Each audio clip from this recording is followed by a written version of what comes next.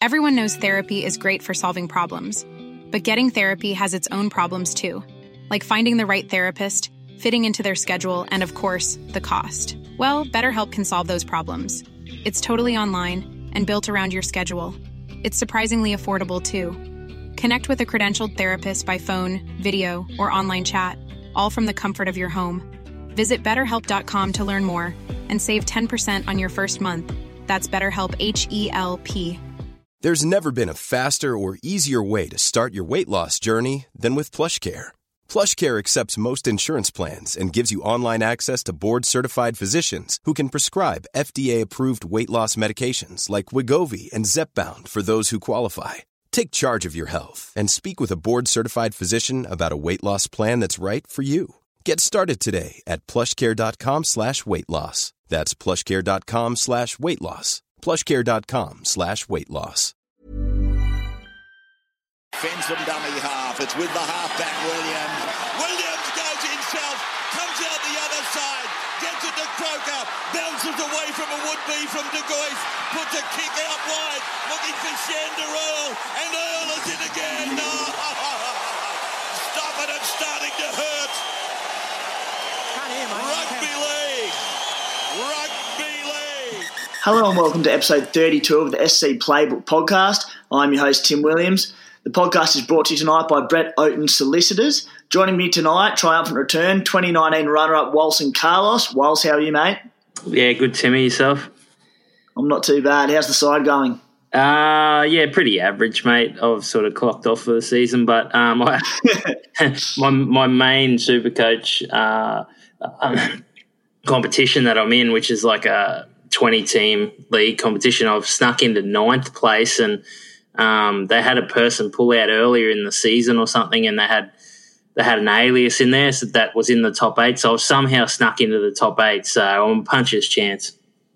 Oh, what was it? I think were the Warriors a few years back the first team in the NRL to win a game from 8th under the old McIntyre system? 8th beat first.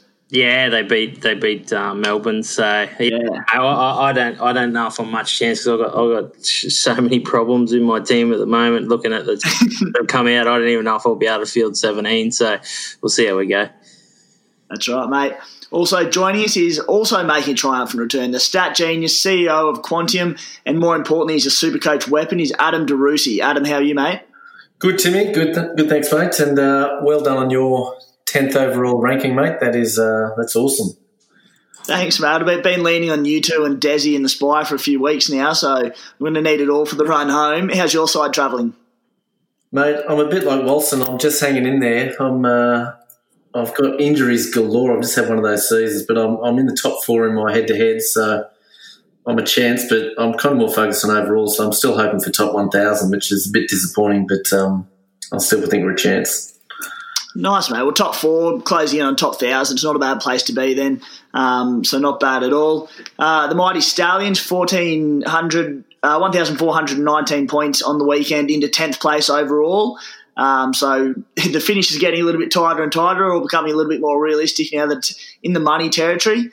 It's one of them years where sort of when your luck's on, and you don't take any of it for granted. And this weekend we were sitting at the pub in Sydney there, and Josh Mansour crossed on the last play of the game, who was one of my bigger pods for the weekend, and I just sort of shook my head and thought, ride it while you've got it, because it doesn't last for too long. Guys, tonight's podcast, as I mentioned, is brought to you by Brett Oaten Solicitors. The podcast is now sponsored by them, a law firm specialising in the entertainment, media and tech industries. If you need intellectual property, contract or other business advice, visit brettoaten.com.au. Apart from business, Brett's also happy to discuss Supercoach, music, TV and his surfing shortcomings. The support from Brett's been enormous for us, his firm. There have been a massive boost for the podcast and the website heading into next season, so a massive thanks to him for coming on board. We're going to get stuck into a topic this week that we did last time Adam was on the show. Adam's weekly article, if you haven't checked it out yet, shows the true ownership number of players among the top 20,000 teams, and it breaks it down into sort of the top 100, the top 1,000, etc., rather than the Supercoach site that has a lot of inactive teams who might have thrown in their team earlier in the season and might still own a Payne Haas or a David Fafita. It's just a little bit more accurate in that thing. So, Adam, you've put together this week's article. It's not online just yet, but what were the things that caught your eye? Mate, a couple of things. I think one was Brett Morris. Like it's just interesting to me how so many of the leading teams kind of jump on the same pod, all probably thinking the same thing, all thinking, oh, if I get B-Mols and he scores well, I'm gonna differentiate. Whereas, so I think B-Mols went from 1% ownership to 16% ownership in the top 100 teams. So that's a lot of teams jumping on kind of a winger in 1 week, I reckon. That was one. The other one's Josh Maguire, actually. He was the most purchased front row forward last week, which I was I wasn't expecting Josh Maguire to jump out at me. And the other one, Cameron Smith. I mean, I guess, again, people like yourself probably looked and thought, geez, Cameron Smith's just the hooker you want. So many people jumped on Cameron Smith, now 71% of the top 100. And he scored, I think it was only the second time that he scored under 50 in 27 matches, and the other one was the game prior when he missed most of the match. So that was a pretty disappointing return. Yeah, not wrong. The Storm in that game, you do see this from time to time with Melbourne when they get a team that they're carving up on the edges who defend a bit better in the middle. It just goes early ball to Munster, early ball to Pappenhausen, and they kill them on the edges. Smithy doesn't have to do anything. He just gives good, clean, early service to them boys, and it does kill his Supercoach scoring when it happens. So maybe that has a bit to say about his score on the weekend. Yeah, and the goal kicking didn't help either, did it? He kicked pretty ordinary by his step. For sure. It was interesting to say you mentioned him among the top 100 teams where lots of people jumped on Brett Morris and whatnot. You've been looking at these numbers for a while. Is that a thing you've seen in the past pretty commonly? And do you think it's like a bit of a risk management thing where they're scared to lose their spot, so they jump on the obvious pick? I think so with Cameron Smith. Like I reckon, you're in that position where you look and think, I'm a leading team. Do I really want to not have Cameron Smith given he's the best hooker? So it's one of those ones where you probably feel the need to have that guy. So I understand it there. I think with the Brett Morris, I reckon it's teams trying to differentiate. The problem is everyone differentiates. Well, so many teams differentiate on the same play. Like this week, it's going to be Brian to O, or however you say his name.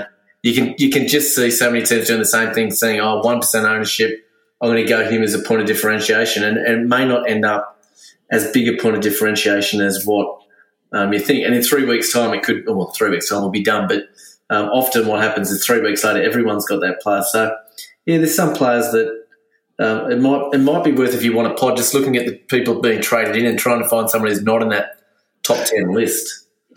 Yeah, I mean, a good example was I had a bit of a look through the article from this week, and Josh Mantle was one that, as I said, he was a guy I rode home on the weekend as one of my big pods. I think going into the weekend, he was about 26% ownership. I thought, how good's this? And then I checked your article, and he was up to maybe something like 57% ownership already. I mean, that's probably going to jump again this week with their run to come in the Brisbane matchup. So all of a sudden, Mantle will be maybe 70 to 80% owned in the top 100, and he becomes one of the most owned players in the game, doesn't he? Effectively. Yeah, and for you, I mean, 7 of the top 10 teams have got him, so he's not really a POD for you there. I mean, your POD is more not having a Zach Lomax because you're the one team out of 10. So you can look at it different ways to what's your POD. It's more like the any pod. Exactly right. My death riding of Lomax has come good so far. He went under 50 on the weekend, which is very relieving. He's 91% ownership in the top 100. Another guy I was looking at, I can't bring myself to do it because I'm such a big Kalen Ponga fan, but Ryan Pappenhausen's 2% owned in the top 100 and in the top 1,000. The Storm play the Rabbits, the Cowboys, the Tigers and Dragons on the run home, so Pappy could be a massive play. And then the other one is David Fafita, who I did bring in last week. He's 12% owned in the top 100, but a bit like Mansour and I expect him to go skyrocketing again this week. Wallace, did you have a look at that one at all? Which one was it? Sorry, Timmy. Adam's article just with a few of these percentages. Or yeah. I'm actually just skipping through it now, mate. Sorry, it's an awesome article. I was talking to Adam about it before when we were off air. The stats are unreal, and I was just trying to get like an idea of how he gets them all. But I'm about up to the second rowers, so I haven't quite got through it. But it's just if you're in the top 100. Top 1,000, you've got to be reading these sort of statistics because they're invaluable, really. Yeah, serious stuff. Guys, we've dropped the subscription price for the SC Playbook articles and subscriber special podcast, all the additional stuff that you get during the week, down to $10 for the remainder of the season. So if you do want to jump on board and get a bit extra content there, that'll hopefully help you through the head-to-head finals and the hunt for the overall title. Otherwise, if you're more of a fan of the podcast and you'd like to support it, there's a donation tab in the article holding the podcast there. So check that out if possible, but if not a drama at all. Let's get on to round 17, the team list. As I said, week 1 of head-to-head finals, big news all around. The Broncos v Panthers, what looks like a very lopsided match to kick off the round, Thursday, 7:50pm at Suncorp Stadium. At the Broncos, Payne Haas, Isaac Luke and Corey Oates all return. Herbie Farnworth shifts to centre with Jordan Kahu out. Corey Pax drops to the bench with Brodie Croft bumped out of the 17 and Joe Offahan-Gowie is suspended. At the Panthers, a little bit going on there as well. Viliami Kikau returns from suspension in the back row in place of Isaiah Yeo, who is out following the head knock last week. Moses Leota starts a prop. James Fisher-Harris in the 13. Tyrone May reverts to the bench. Kurt Capel makes his long-awaited return from injury in the place of Billy Burns on the bench. Api Coruscant has the chance of coming back from a calf strain after being named in the 18 jersey. So plenty going on there, plenty of Supercoach interest, especially at the Panthers. Walsh, who do you like in this one? I think the Panthers will probably put up a cricket score, Timmy, to be honest, but it's hard to see it going any other way. The Broncos are just, bereft of, anything really. I mean, they're basically they're a 15th place team, but they're playing like a 16th place team, so it's hard to get excited about them. You look at their list there's a lot of reserve graders in their side, not trying to be disparaging to anyone, but a lot of those blokes you wouldn't have expected to be playing A grade this year, let alone at this time of the year. So they're in all sorts of Bronx. But Penrith, on the other hand, like they just keep going from strength to strength. And I'm a big, like I think I spooked him to you last week, Brian Toto. I think he's a great pod, and like Adam said, there might be a lot of people jumping on him. But what's really relevant is he going to have a big? His 4 weeks going to be big, his next 4 weeks to finish the season. I think they will be, and I think he's got a solid base enough that if he doesn't get a try or 2 tries, he could get 2 or 3 tries versus the Bronx, but he's going to be solid for you. So if Api Coruscant comes into that game, the score could be anything. Yeah, that's it. I'm with you. I think it's going to be so one-sided. I think there'll be a lot of people eyeing off Nathan Cleary as a captain, despite being the Saturday, the first game of the round, should I say. But Josh Mansell, Stephen Crichton, Brian Toto, all massive options.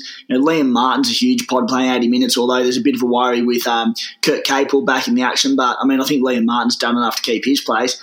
Adam, who do you like in this one? Oh, mate, clearly the Panthers. It's interesting, though. There's still 4, like as bad as the Broncos are, and I think they've been dreadful, they've still got 4 like really relevant Supercoach players. Like they've got Payne Haas coming back, and so he's, you'd like to have held on to him at this point if you had him in your side. Patrick Carrigan's one of the best performing front row forwards. David Fafita has been a beast, and even Katoni Stagg. So that despite their rubbish team, they've still got 4 pretty handy Supercoach players there. But yeah, I think it's about the Panthers attacking players. Cleary's obvious. I mean, everyone's got him, and probably everyone will captain him. But I think those outside backs, they could be in for a feast, not just in this game, but in their last 4 games, they played the bottom 3 teams in those games, and they're just going to run amok. So as much as I was saying about Brighton Toe, a lot of people will bring him in. You kind of almost not want to be playing without those wingers, I reckon. Yeah, I think you've hit the nail on the head there with Brisbane all year, despite how bad they've been, have had so many gun Supercoach players that have been so relevant, which when teams fall off the radar this bad and in the bottom 4, they very rarely have relevant Supercoach players, maybe a workhorse forward here or there. It just sums up the year for me that there are a bunch of individually talented rugby league players that go and have long futures ahead of them, but they're just not clicking as a unit. They're not playing as a team. It doesn't look like they want to be out there, and I think that's reflected in their Supercoach scoring, to be honest. David Fafita's a guy who will be very popular this week. I got him last week and I'm absolutely stoked about it.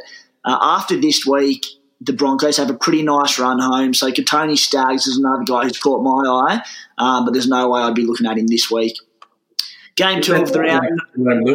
Jerome Luai is doing it again. And like for you, having Jerome Luai in that top 10 teams coming home, he's a dream matchup for him. That's not just the outside backs. That's something, I'm glad you brought that up because I needed to ask that to both of you fellas. I'll start with you, Adam. I've got Jerome Luau on my bench and I haven't played him in a long time. I haven't needed to. It's not really paid off well for me the last couple of weeks. I mean, if it's at the expense of a Cam Murray or a Cam McInnes, Adam, would you be playing him this week? Or, it's very hard. Yeah, well, I'd be playing him in front of Cody Walker if I was you. Absolutely, yeah. Yeah, if it was an expensive of Cam Murray, I would, I think. Yeah, I think Cam Murray's just, I don't know, he's going okay, but he's just not scoring tries. I mean, it's a tough one to ride because you never know with Luai, but I just think the Broncos are so bad. I think him and Cleary are both going to feast. And you're talking about clearly the best team in attack at the moment against clearly the worst team in attack. It's a dream matchup for him. There's no better matchup for Jerome Luai than this week. It's so tempting. Whilst would you be playing Luai, scrap Murray? Other teams might have to drop a Cam McInnes. Would you be dropping someone like McInnes to play Luai this week? Yeah, I would because I think like when you look at all the antipods, I think McInnes is the most logical one. Just having a look at Adam's article, he's in the top 100. Cam McInnes is owned by 94 of the teams, so there's only 6 teams that don't own him. To me, he's not really going to hurt you. I can't see him hurting you. So it's famous last words. But I believe he's the player that you can sacrifice someone for. But yeah, to leave Luai out of a Thursday game against the Bronx the way they're going, geez. It's a ball either way, isn't it? I was hoping there was going to be a couple of big outs in the team list today, so it would have forced me to play Luai, but they haven't actually been too bad for once, which is a bit annoying. So I've got a bit of depth in my squad. And just the last guy that we didn't really touch on because we tend not to because we know how good he is, but obviously Payne Haas back in that side who, as far as I'm concerned, is a must-have. I traded him out 2 weeks ago when he was suspended, but he'll be coming back into my side this week because he's a guy that can hurt you. Knights versus Sharks, Friday 6 p.m. at McDonald Jones Stadium. At the Knights, there's 2 changes on the bench with Phoenix Crossland replacing Chris Randall and Brodie Jones in for the suspended Pasami Saulo. At the Sharks, halfback Chad Townsend returns with Connor Tracy going to the bench and Andrew Feeder to the reserves. Still no Sean Johnson, which is a savage blow for those who held on to him. Wiles, who do you like in this? I actually like Cronulla, funnily enough. I'm a bit off the Knights at the moment. I mean, I was really happy with the Warriors win and that, but that was an inept performance by Newcastle for a side that's been pushing for the top 4. And I sort of had a bit of analysis and dig down deeper on it. They have lost a lot of players in key positions. Like I think they've had 3 hookers with season-ending injuries, and that's forced them to put Kurt Mann into dummy half, and he's probably not been as effective as a dummy half. His Supercoach scoring's still been quite good. They brought in Mason Lino. He's played some good games in the past, but it's not the side they were. Mitchell Pearce is off his game a bit, which is pretty consistent with the way Mitchell Pearce's seasons go. Like he has a run of 5 or 6 games. He's going to play Origin. He's going to be the Australian halfback, and but then he has too many runs where he's down on his performance for my liking. I think he's a great player, Mitch Pearce, but he doesn't have that consistency across a season. And I'm a bit gun shy on Newcastle after what they did at the end of last season. So and listening to Adam O'Brien's press conference, he doesn't strike me as a bloke that solved all the problems there at Newcastle. They might creep into the 8, but I doubt they're going to trouble too many teams. Cronulla, they're a side that, although they're down on key position players, like SJ's huge, particularly got some huge Supercoach ramifications. They've got young players stepping up and playing well, like Braden Hamlin-Ueli. I noticed that Fafita wasn't named in the 17, so John Morris is really backing his youth and they've delivered for him. So, yeah, I think Cronulla will win. I think a real smoky. He had a massive game on the weekend. He's been dropped for the first time in his career and come back is Britton Nakora. Keep a close eye on him. He's the type of player that could go on a 4 to 5 week run and just really dominate Supercoach. So if you say maybe in the top 50 but not in the top 20, that's the type of player that might be able to make a huge difference for your team. Yeah, I love the shout on Nakora. I'd be all for it, but no SJ. I couldn't go near him. Chad normally plays on the left edge. I assume Trindle will probably play on the right. Mate, I know it's a super pod move, but no SJ there's got to be a worry, doesn't it? Yeah, I see that, but on the weekend, I guess they were playing the Cowboys, so you've got to temper it somewhat. But I'm a fan of Trindle. I think he's a good player, and he skips out and tries to draw in that outside man and get him interested, and that's all Nakora needs. He lost a bit of his zip. He probably needed to freshen up, come back, and he was outstanding. He had a stormer on the weekend, so I'm interested to watch him. And like I said, if you're on the edge of the top 20, or it's between 20th and 50th, that's the type of player that you've got to take a flyer on, I think. Yeah, like it. Adam, what are your thoughts on this game, mate? Fair bit going on, more so at the night. Anyone that piques your interest? Not really, mate. I think Mitch Barnett came in for a bit of ownership this week, so he's up to 17% of the top 100. So quite a few teams brought him in. I think his ownership roughly doubled. I'm not sure I'd want to be holding him. He can post a low score like he did on the weekend, so I'm not sure he's the pod I'd want to go for. I do get tempted by the idea of Ponga to Pappenhausen. Unfortunately, I've got other issues just to get 17 on the field, but I just, as a pod, it could be a good move given the draws. But, I'm a bit like Wilson. I think it's very hard to actually like the Knights' form. You look at their last 6, they've lost to the Dogs, they've lost to the Warriors, or got hammered by the Warriors. They've only just beaten North Queensland and Manly. So their form's pretty ordinary. Not a lot to like in the game, but without SJ there, it loses a lot for me. But really, my big move is anti-Clemmer, so I want him to have a quiet game. Yeah, I'm anti-Clemmer as well. Kurt Mann's a guy that I don't think I'll be moving him on, but he's a guy that I'd consider anti-podding. I've owned him all year, and a bit like whoever it was you mentioned before about Cam McInnes. I think by moving him on, he's not a guy that's going to hurt you as such. He's so solid with his sort of 60 to 70 point scoring each week, but scores above 100 are pretty few and far between, particularly now that he's at hooker. So he's a guy I'm half considering moving on just as an antipod play. I have a little theory on Kalen Ponga that's probably more wishful thinking than anything, but it's bamboozled me all year, and I think most footy fans, just the lack of ball he's getting in attacking territory, attacking the opposition line. For 20, 30-minute periods, they've peppered the opposition line, and he's had, maybe 1 or 2 touches, and every time he does, he looks sublime.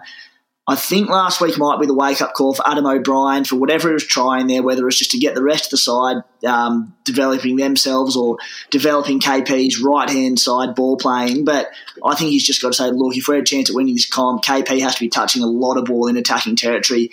So I expect him to get a heap more ball, and I expect his Supercoach scores to bounce back from this week. But again, that's wishful thinking as an owner of him in Supercoach. But what do you reckon, Wals? Yeah, Ponga's a tough one. He's up and down a bit like the team. Some of it, I don't think. Like if you looked at his general NRL play, he's generally a good player. It's dependent on whether the team's going forward, where he gets the ball, in what position. Like you said, a lot of it's structural. Like is he getting the ball out the back on the right-hand side? He's nowhere near as effective as when he gets the ball out the back on the left-hand side. And, like Adam O'Brien, he was at press conferences getting really defensive earlier in the year, but clearly they pigeonholed him to that right-hand side for whatever reason. Some people were saying for bigger games and things like that. But if someone said to me going into the game, he's going to be sweeping out on the left-hand side against any team, I would back him to get a decent score pushing out the back. But, yeah, I think with Newcastle, they've got the game this weekend, which is a reasonably favourable matchup against the Sharks. Then they play the Roosters. Well, you wouldn't particularly want to bar up any of the Newcastle players against the Roosters, maybe Ponga.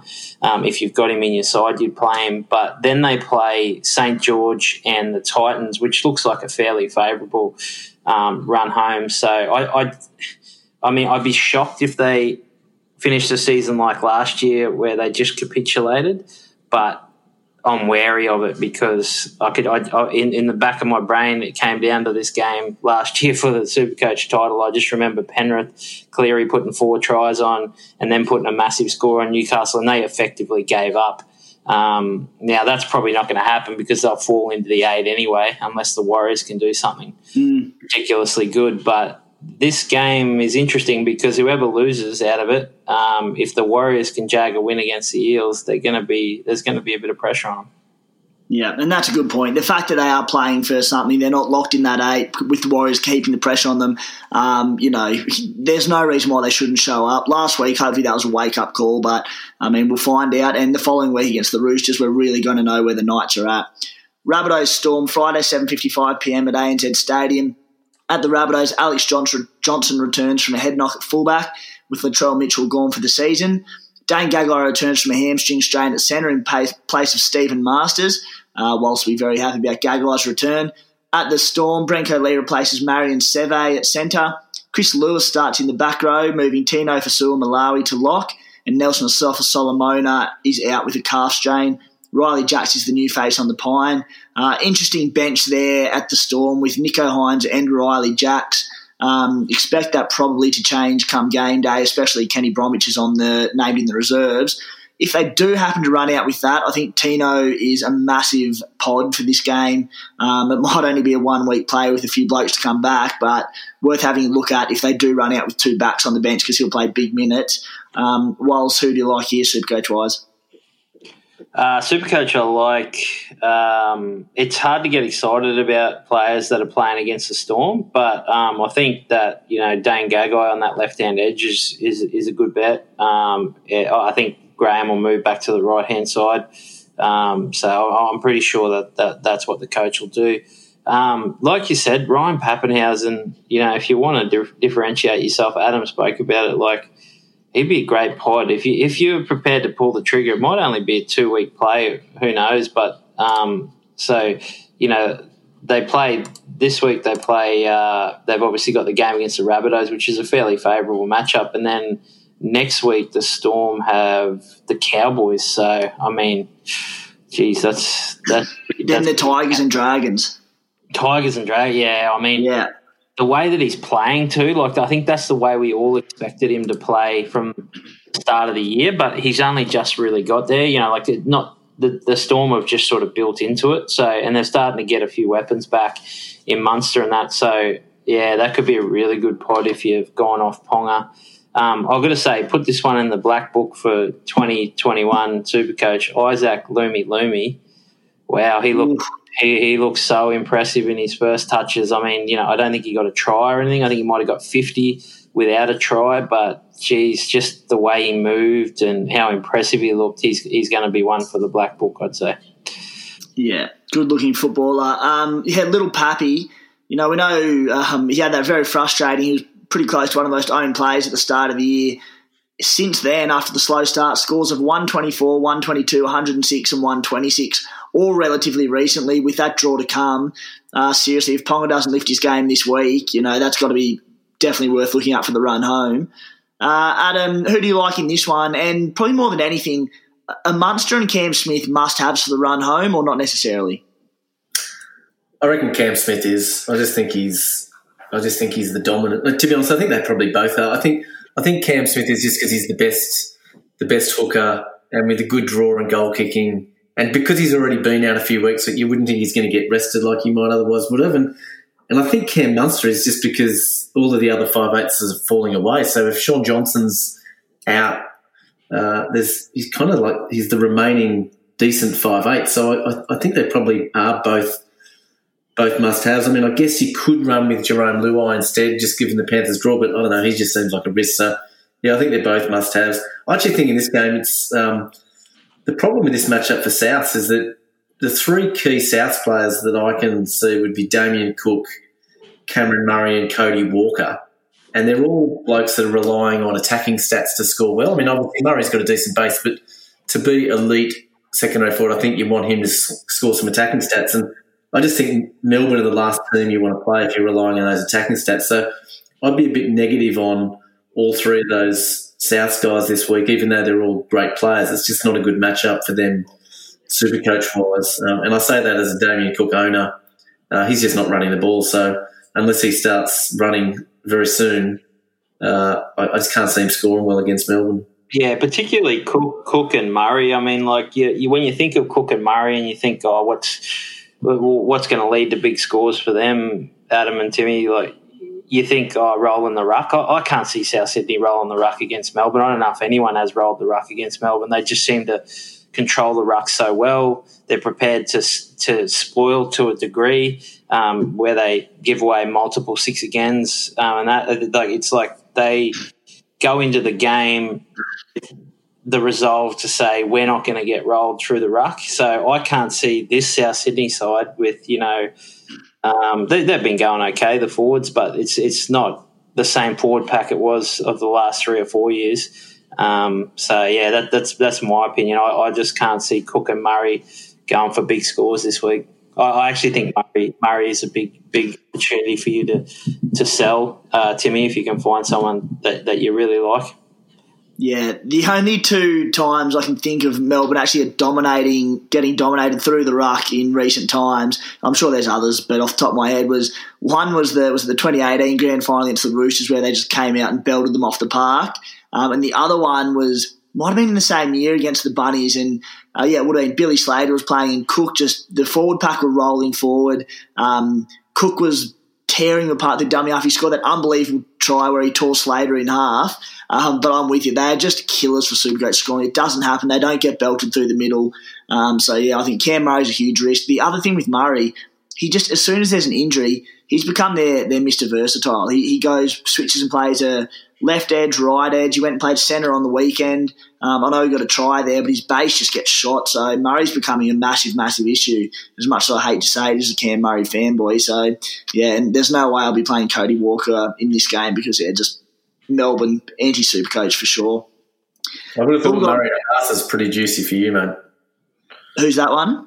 Cam Murray to Payne Haas would be a pretty juicy trade for you, I would have thought. Yeah, I mean, it's definitely an option. I've got Carrigan, who I was probably looking to move on to Haas, but because I can switch Carrigan down to the second row and have a dual second row front row, which is really clutch for me going forward as well. Because front row is the only spot I don't. I've got 2 nuffs there, so I actually do need that. So anyway, we'll see.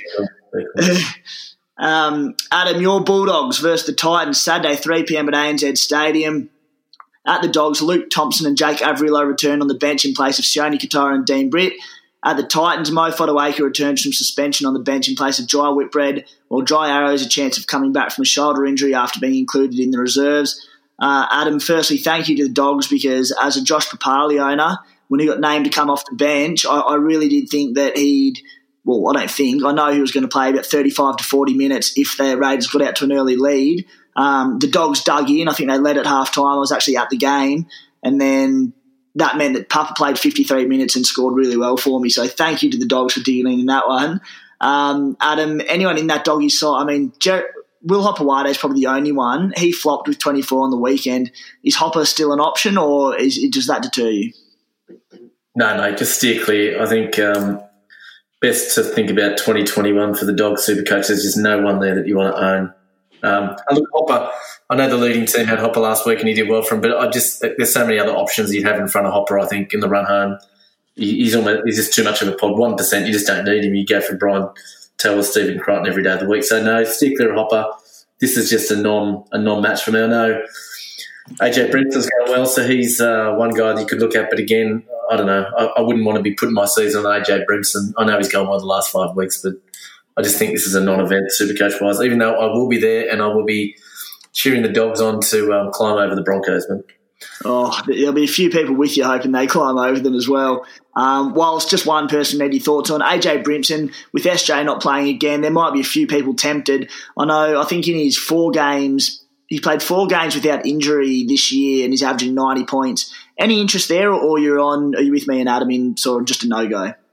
I know Desi was really keen on him at the start of the year, and you look at his scores. I mean, he came back with an 18 against the Roosters, then 112, 68, 90, 88. But I think they're largely attack dependent, So a lot of his scores, so line breaks and try assists and tries and things like that. So as most fullbacks would be, but look, I couldn't get high on the Titans, but. in saying that, they've got a pretty soft draw the next 2 weeks. But, yeah, I think you'd have to be pretty brave to be bringing Brimson in. The only player I really had any interest in this game is Raymond Faitala-Marino. I think he's always a good option. He's a massive pod option. He's a good chance if he goes over for a try, he'll score 80, 85 plus. One of these days he's going to score 2 tries. It might be this weekend, and he's going to bang, he's going to put up 120 plus. So it's a bit of a flyer, but, yeah, I'd probably stay away from this game. Yeah, nice, mate. Let's break up the teams for a sec, boys, and zero in on our bold predictions of the week. A quick recap from last round. Desi started us off with Teddy going 130 plus, nailed that. Good from him. Zach Lomax, sub 70 against the Broncos there. That's a good, was it? No, Titans it might have been last week. That's a really good get as well. And then Des, he was convinced that Fergal was going to score a try and break his season duck, but that didn't happen, so no good there. I had Teddy 120 plus, which was a win. Nofaluma sub 50, which was a fail, which I'm glad it did because I had him playing in my side. And then I had Crichton and Mansour to go 200 plus together, and that was a fail as well. The Supercoach Spy has broken his duck for the year. It's a long-running duck. He's been absolutely horrid at it. And even this one, it's kind of like there's nothing bold about it. He went Cleary, Smith and Teddy to combine for 300 plus. They all had a nice match-up last week. So that was a win for the Spy, but pretty poor from him. Sevo to score 2 tries, fail. BMOS sub 70, fail. So that's a bit more what we expect with him. Walls, kick us off. What have you got, mate? I've got 3 for you. I'm going to go Brian Toto 100 plus. So I'm not sure how bold that is, but I think it is. But I think most people will be pretty keen on him. Daly Cherry Evans with the goal kicking, I'm assuming, 100 plus. The Tigers have basically given up. Munster versus Munster and Cameron Smith, 180 plus combined. So that's right. That's bold against the Bunnies. I rate it. Yeah. Nice, mate. I think last week, the other week when you were on, you haven't been back since, but you nailed Cody Nicarima to go, I think, 80 or 90 plus. He turned up, so good from you, mate. So a bit of form coming into this one. Adam, what have you found? Mate, I'm going to continue my pathetic death riding of David Nofaluma and say he's going to score because he just cannot keep scoring tries. But I keep saying that and he keeps doing it. So 1 week he's got to deliver for me. So I'm going to say he's going to get under 50. I'll say Cam Murray will get under 60. Just don't see him scoring well. Noted. And I'll give Cleary 100 and 120 plus. I don't know how brave that is, but it's a big score. No, that's pretty brave, mate. I had very similar. I had Cleary to go 130 plus. We'll get to Parramatta soon, but I've got Fergo to score his first try of the season, very much in the mould of what Desi did last week and go 75 plus. That's pretty much all based on Dylan Brown being out. Fergo's got to get over there eventually. And then I'll go BMOS going sub 45 as a Raider and a non-BMOS owner. Again, maybe wishful thinking, but I think that's going to be a corker of a game on Saturday night between the Raiders and Roosters playing for a top 4 spot. So I'm hoping they keep BMOS pretty low in that one. As mentioned earlier, really pleased to welcome Brett Oaten Solicitors as our sponsor for the podcast. Brett provides intellectual property and business advice to the entertainment, media and startup industries. For more than 20 years, Australia's leading entrepreneurs and creatives have relied on Brett and his team to help their businesses grow.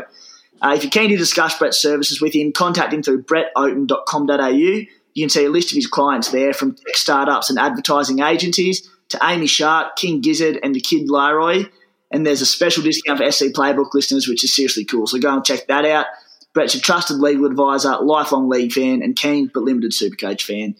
Let's get back to the rest of the games in the week, starting off with the Raiders and the Roosters, the game of the round, one of the games of the year in my opinion. Saturday, 7:35pm at GIO Stadium. I've skipped a game, but we're going to come back to it. That is at the Raiders. Josh Papali and Sleeva Havili return to the run-on side with Dynamis Louis and Tom Starling back on the bench. Corey Harawira-Naira returns in place of Matt Tomoko. At the Roosters, fair dinkum, get a list of these ins. Luke Keary back from a rib injury in place of Drew Hutchinson. Sonny Bill Williams to play his first game in the NRL since 2013 on the bench. Boyd Cordner starts after getting through his injury comeback last week with Nat Butcher dropping to the interchange.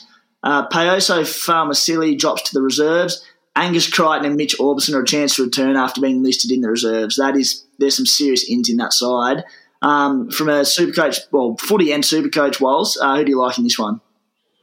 Oh, I like the Roosters. I mean, just look at their list and the blokes that haven't made the 17. It's just insane.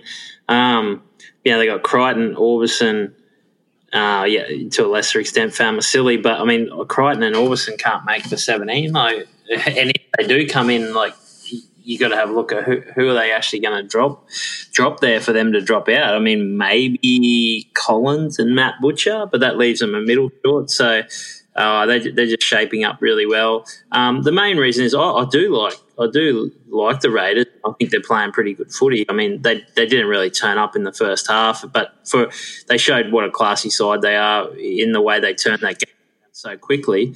And Jack Whiten's form certainly is promising, but I'm not sold on either of their edge defences. I mean, I think they can get found out there. I think particularly Curtis Scott or whoever plays in that centre position, because I know he's under an injury cloud. I think the Roosters will pepper them and they'll be relentless.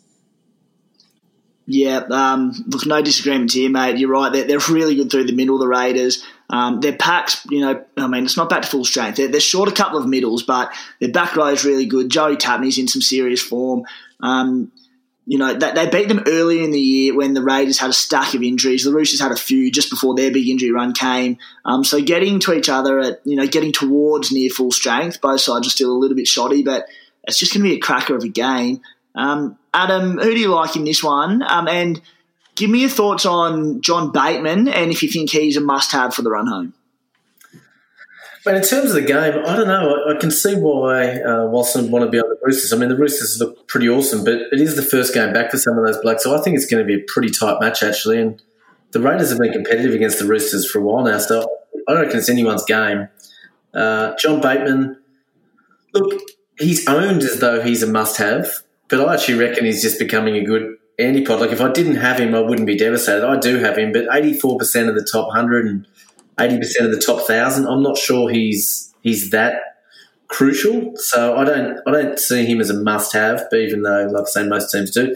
I'm looking forward to the battle of the front rowers, mate. I've got both Takiaho and Papali on my side, and I'm a bit like you the other night with the Bulldogs game. Like, it's twice in a row you've seen Papali put on the bench just to give him less game time. So I'm hoping this week he's going to have big minutes, and same with Takiaho, who got a rest last week. So I really want those two big boppers to play as many minutes as possible and have blinders, because I just think that the best props in the game. It's going to be a great game. I can't wait.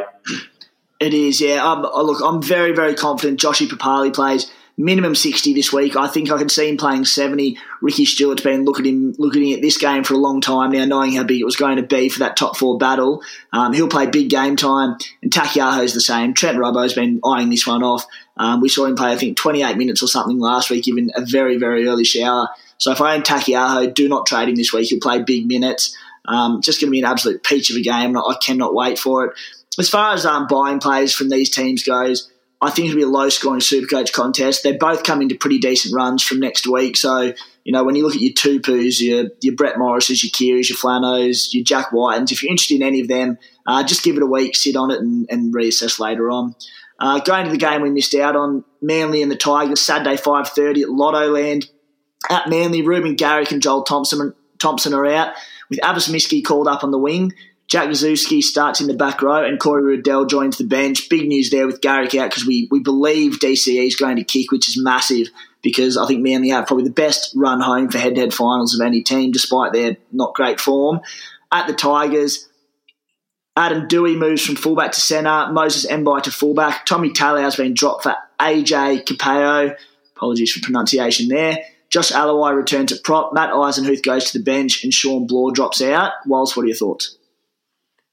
Yeah, I think from a pure NRL point of view, there's not a lot of interest in it, but from Supercoach point of view, there's a lot of interest in it, particularly DCE. I think he's a great pod. For those players that have had Dylan Brown all season, he's done well for you, but it might be just a case of go straight to DCE, and it gives you a lot of interest in the remaining Manly games, that's for sure. I think AFB is definitely a huge pod in the front row position, with players going to be rested and stuff like that. He's a player that won't be rested. I mean, there's always a chance he could get suspended again and that, but hopefully he's pulled his head in. And what I really liked about the try that he scored is often he pushes up with a two-man forward where they push up. He pushes up outside of forward and he has his hands down like he doesn't actually expect the ball. But if he starts expecting the ball and hitting that line, he's almost unstoppable close to the line. So, hopefully he's seen that and he starts to, push up and be an actual live option on those plays, because Marty Tapau gave him a good short ball there for the try. Nofo's probably the big one. Hey, I don't know. I'll be interested to see what you boys think. Like, do you anti-pod Nofo, or do you just ride him out for the season? I mean, I've been his biggest advocate. I had him at the start of the year. One of the few things I got right this year, but I sort of believed that his scores would go down in this back run, but they've continued to be decent. I don't know if they've been as good as they were, but they've continued to be decent, and he's sort of the shining light for the Tigers. What do you boys reckon?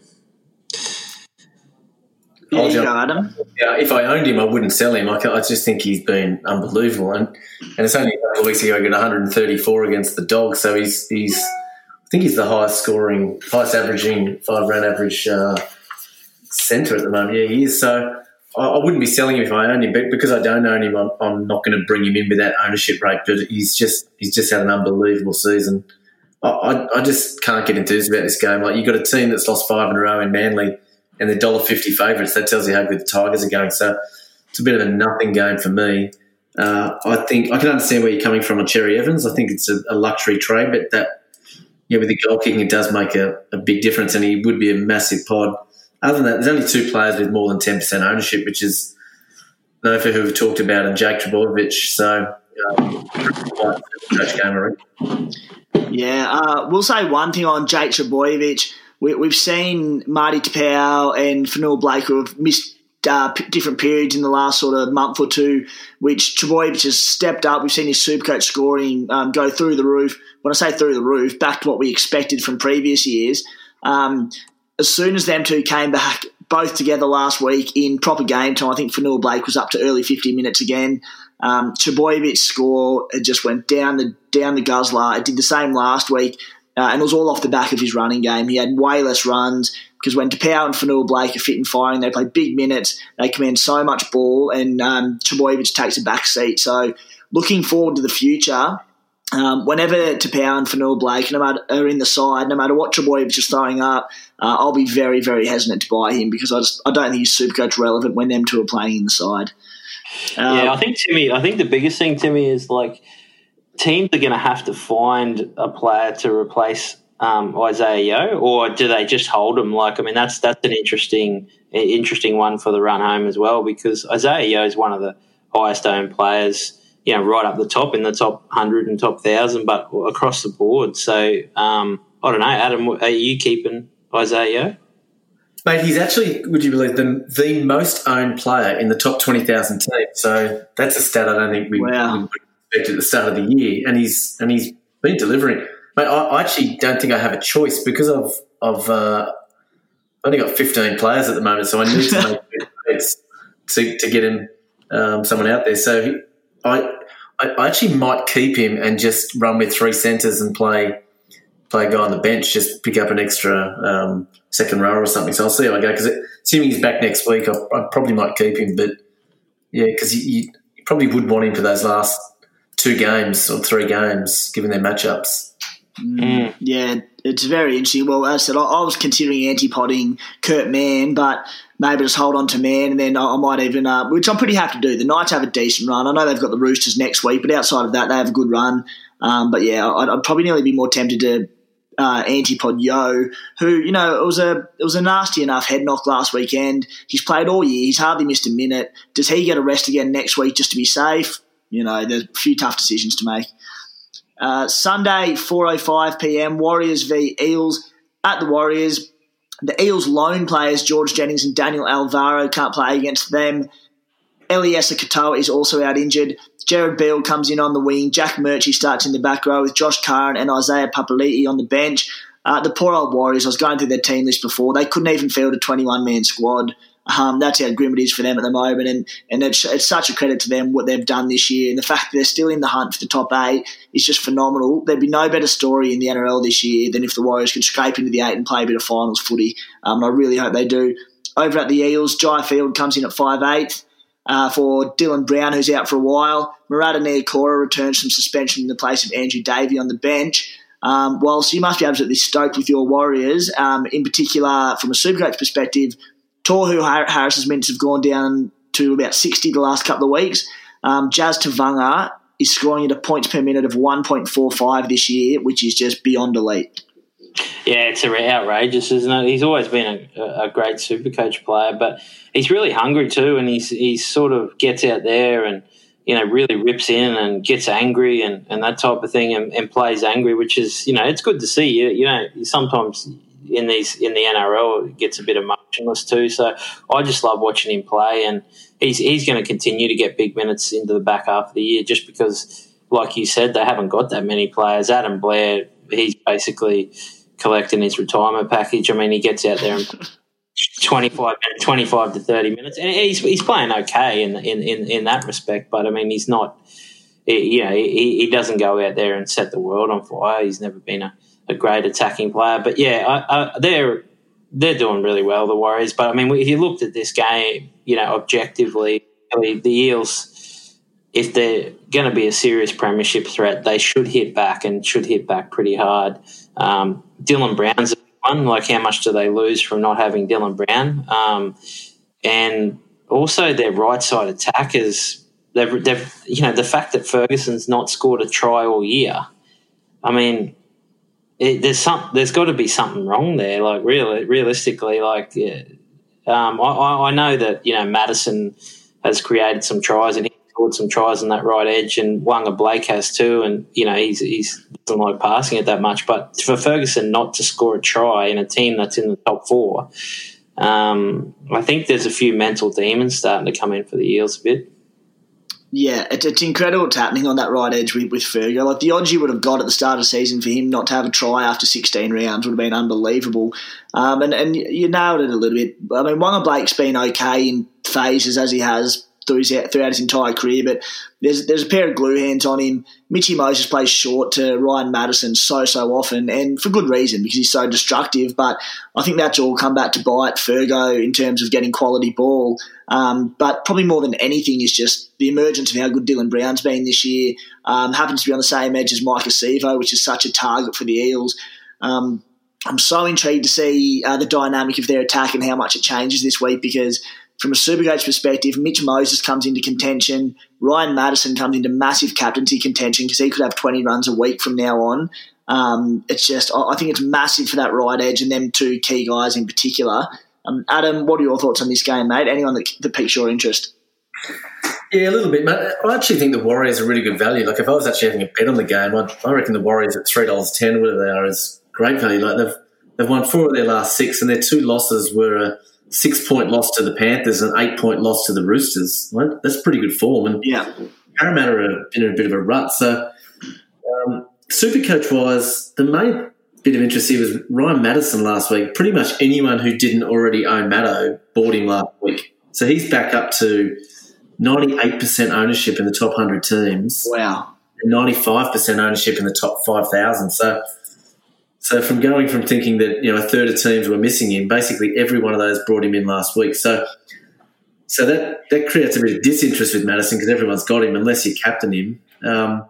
Tohu Harris, there's a lot of teams own him, and he's been really consistent, but last week was pretty poor, but he's up to around 40% ownership. So, but Jazz Tavanga, he's just been incredible. He's now the highest averaging second row forward over the last 5 weeks, which is quite an amazing stat, really. So I imagine there's a fair bit of interest around him. Other than that, they're probably the 3 main Supercoach players I'd be looking at. I know a lot of teams own Mike Acevo. I don't know how you ride that roller coaster, but I feel for those teams. But, yeah, they're the main guys I'm thinking on. Yeah, I think, Timmy, remember we had the discussion, I mean, I'm not sure if it was on air or off air, but with the Spy and Desi about would you go McInnes or would you go Tavanga? And to me, to finish off the last 4 weeks that we've got left now, you want to have Tavanga over McInnes. I think he's going to outscore him. That's just my opinion because of the fact that the Warriors are down on troops. He's playing a really good round of footy. He looks for the offloads a bit more than McInnes does. He's a chance of sneaking through tries and he's in and around the ball all the time. So, I think if any of those top teams can get into Tavanga, they're going to be on the right track. Yeah, I agree. When they played the Dogs, I watched him when he came on. He had a 5-minute break and he came back on and he literally just pushed his way in there to be first receiver and just ripped in, looked for an offload, and then 2 tackles later he had another hit up. Like the bloke's just a machine. Yeah, the thing is, Adam, he does tackles. Now, if you rated his tackle effectiveness, you might go, he's third man in and he done this, and it's he's not that effective. But the amount of tackles he actually gets involved with, like he generally when he's on the field, and this is why he's got such a high PPM, is he generally gets involved with 3 out of the 5 tackles in the set. So, when we look at it purely from a statistical Supercoach point of view, he's pretty out. Yeah. He's a guy that I was unsure about and have been for a while now, but for the first time on the week, and then that was purely because of his minutes. He was around that 45 to 50-minute mark. The last 2 weeks he's played close to the 60-minute mark. And it was the first time I've gone, gee whiz, this is hard not owning him. He looks so good out there. So it's a bit of food for thought there for me personally, with particularly having Cam Murray there who's battling and playing the Storm this week. If I can swing it, might be very much an option there to do that. Moving on to the last game of the round, which we'll get through very quickly. Cowboys v Dragons, Sunday 6:30pm at QCB Stadium in Townsville. At the Cowboys, Jake Clifford replaces Michael Morgan. Hamiso Tabuai-Fidow is back from a hamstring strain on the wing. Val Holmes returns at fullback. Scott Drinkwater to 5'8". Dion Arcee to the interchange and Jake Granville makes way. Esan Masters is back at centre in place of Corneli Lumilu. Gavin Cooper returns in the back row with Cohen Hess out suspended. At the Dragons, Tyrell Fuimaono returns from suspension in place of Trent Merrin on the bench. Just a very quick one here, lads. Whilst after this week, the Dragons face the Raiders, the Knights and the Storm. I'm not an owner, but if I did own Zach Lomax at those massive, massive ownership levels, he'd be a guy I'd be looking to antipod from next week. Not a thing you'd have to do, but it's certainly got to be an option with that run home. Yeah, it's something to consider. I mean, you're in a good position because, well, I guess we'll find out this weekend what type of position you're in because, I mean, the Cowboys is a pretty juicy matchup. But I actually expect, like when Adam spoke about it before, I actually expect the Cowboys to win this. I think they're a good price, and I think that now that side's starting to look pretty good. Yes, they don't have Tamalolo, but Josh McCown's been really good, and Drinkwater to 5'8", out the back to Holmes, and then you've got the speed machine, Hamiso Tabuai-Fidow on that left hand edge. I think that they're going to be really, really lethal. So it's going to test out. It's going to test out Lomax, and I think it's Jordan Pereira on that right wing's defence for sure. Yeah. Mate, I've just been death riding Lomax for so long now. The last 2 weeks have been such a gruelling watch. There's one more week that he has to get through, not going big. I think he can go 100 plus, I really do, but I'm hoping he goes lowish again this week, and then the pain will be eased a little bit from there. Lads, let's have a chat about our round 17 trade moves. I'll start with you, Adam. What trades are you eyeing off? Mate, I'm still undecided. I have to do something at 5'8" because I've got Dylan Brown and Sean Johnson sitting there, so that's just been a disaster for me. So I'll have to do something there. And in the centres, I've got 3 centres at the moment, which includes actually I've got 4 now that the Hammer's selected. So fear no more.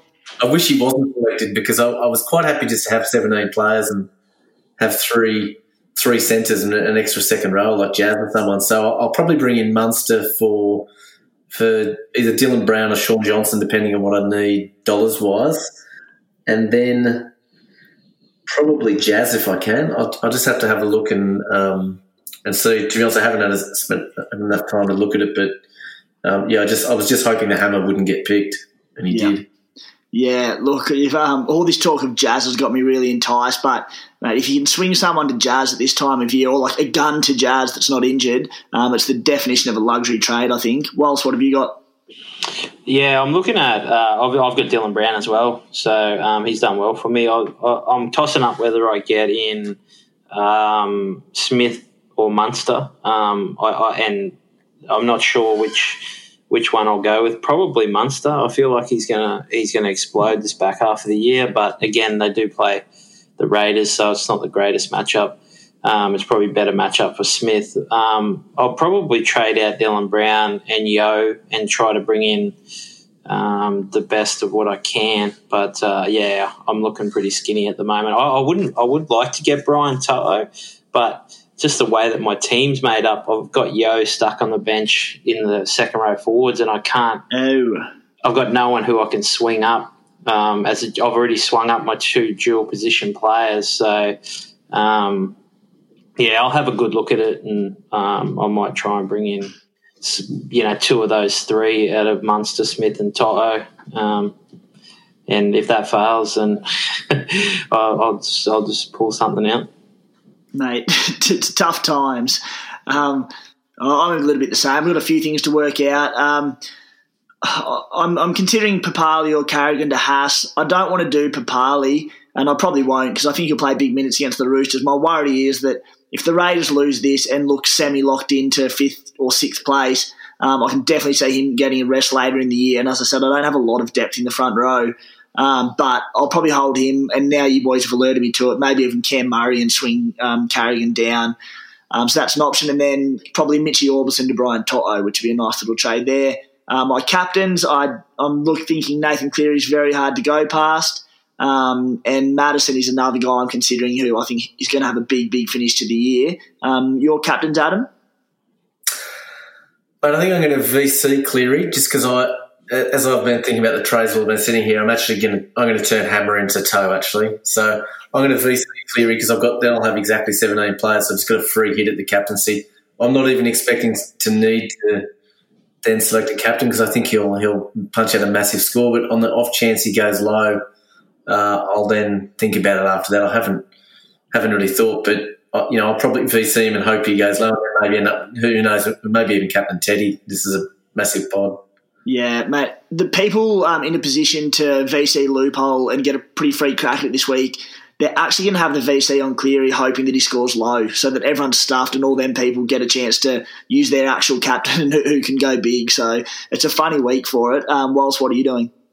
Yeah, it's hard to see him going low, but, I mean, stranger things have happened. I mean, there's always injury and I suppose he could get taken off the field as well, depending on who they've got on the bench there.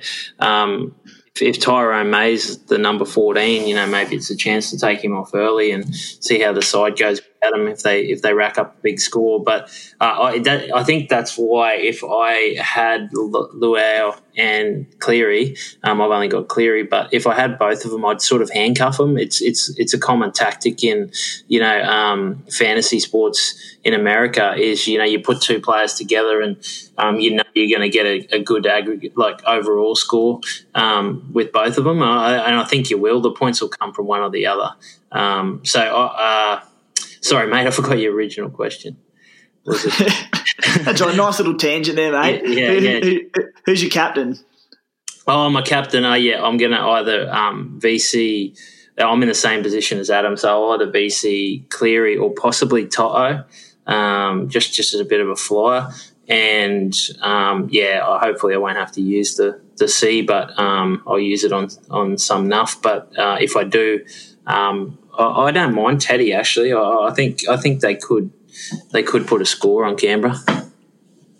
Yeah, mate, I'm against you, to be honest, and not just because I'm a Raiders fan, but the Raiders are playing for so much. I was fearful when Josh Hodgson went down that, they couldn't really compete with the best sides and it might be the end of their season. Look, it might prove that come finals time, but I think they've won 7 out of 8 without Hodgson, and that's also without Corey Horsburgh, Sia Soliola.